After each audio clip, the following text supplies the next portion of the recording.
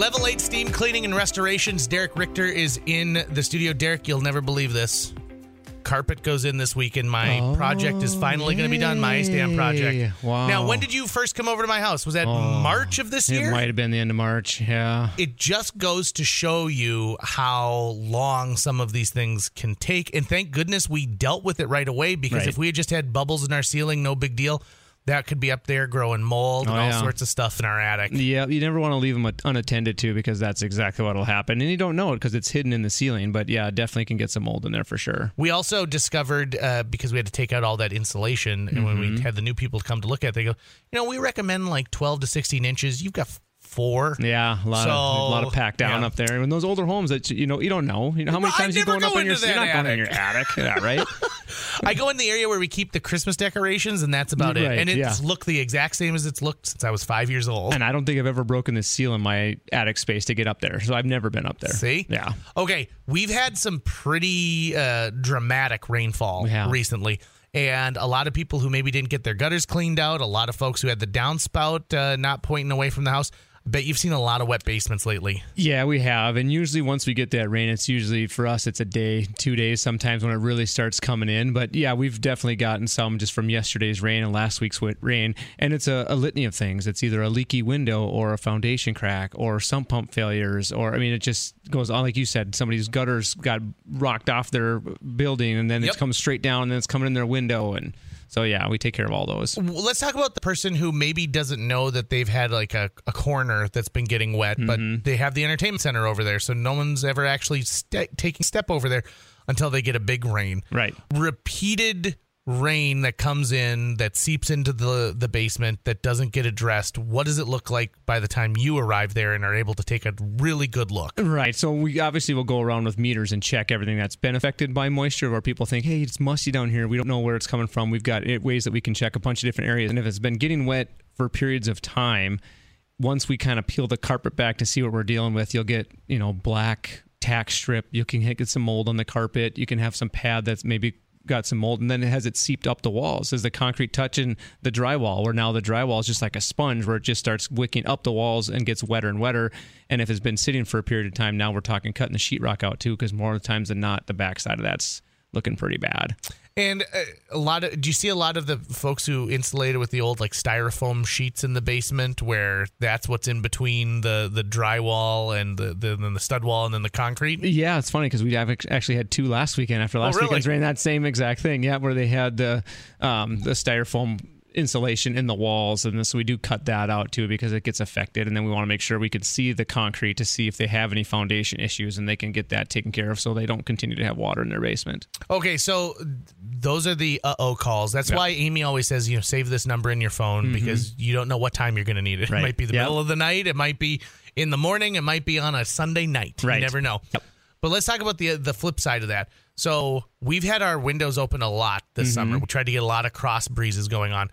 I can tell that my carpet is due for a cleaning. Yes. I just, those areas that you don't see very often is a slightly different color than it is for the foot traffic areas. Yep.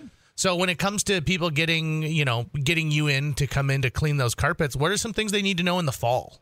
So in the fall is obviously, once kids go back to school too, is a big time to start cleaning carpets, because you don't have all that foot traffic in and out all day long like they normally do. But the biggest thing is, nice thing in the fall is you can open your windows a little bit more after the cleaning, so you can air it out a little bit better, because it's a little cooler outside. The humidity isn't quite as high, but that's a perfect time to do the carpet cleaning before you wrap everything up for the winter and you start secluding yourself inside the home instead of going outside all the time. It's great to just clean that carpet and get all the dust mites and the dead skin cells and all that stuff that filters into your carpet cleaned out.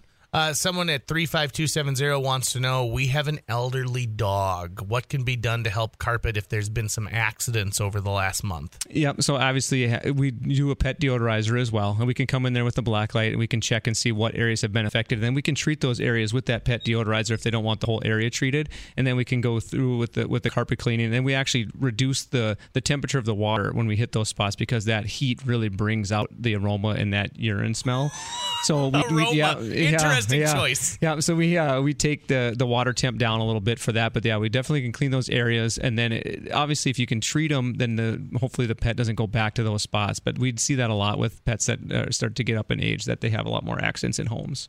And I suppose at that point, don't put it off for 6 months, right? Yeah. And that's kind of, it's the cost of owning a pet, right? If you want to keep your carpets and you want to keep your flooring good, you just got to make the investment. I hear it a lot. It was like, oh, I've been meaning to have you out, but we just got a puppy. We're going to wait. And I'm like, if you take care of it now and stay on top of it, it's going to be less of an issue later. Because if you continue to wait, now you're looking at, well, now I'm just going to have to replace it because we didn't clean it up the first time. And so now we're stuck with a bunch of mess.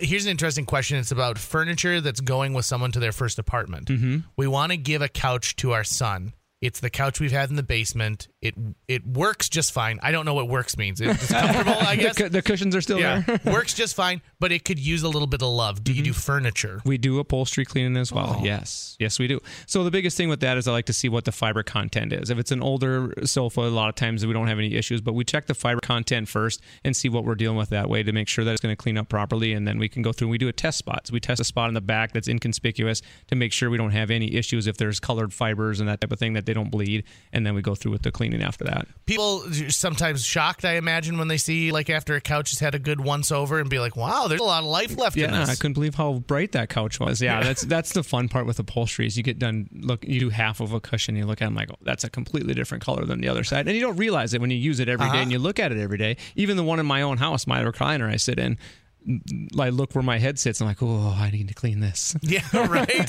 Makes me think. You ever see the movie Coming to America with Eddie Murphy? I was just watching it yesterday. Yeah. That's funny. With the soul glow. Yeah, exactly. Yeah. I'm curious to know this too, Derek. If people are interested in having level laid out, but they're concerned about, gosh, I don't know if I can put all of this money into a single visit. Can they say, listen, we want to get on the books for this, but let's make the plan for the next 2 visits? Yeah, we can certainly have that conversation. If you have us come out and do an estimate, we can talk about, okay, well, they want to do this area first and this area first. It all depends on how much space they want cleaned. If it's just a small space, obviously we have a minimum just to go out.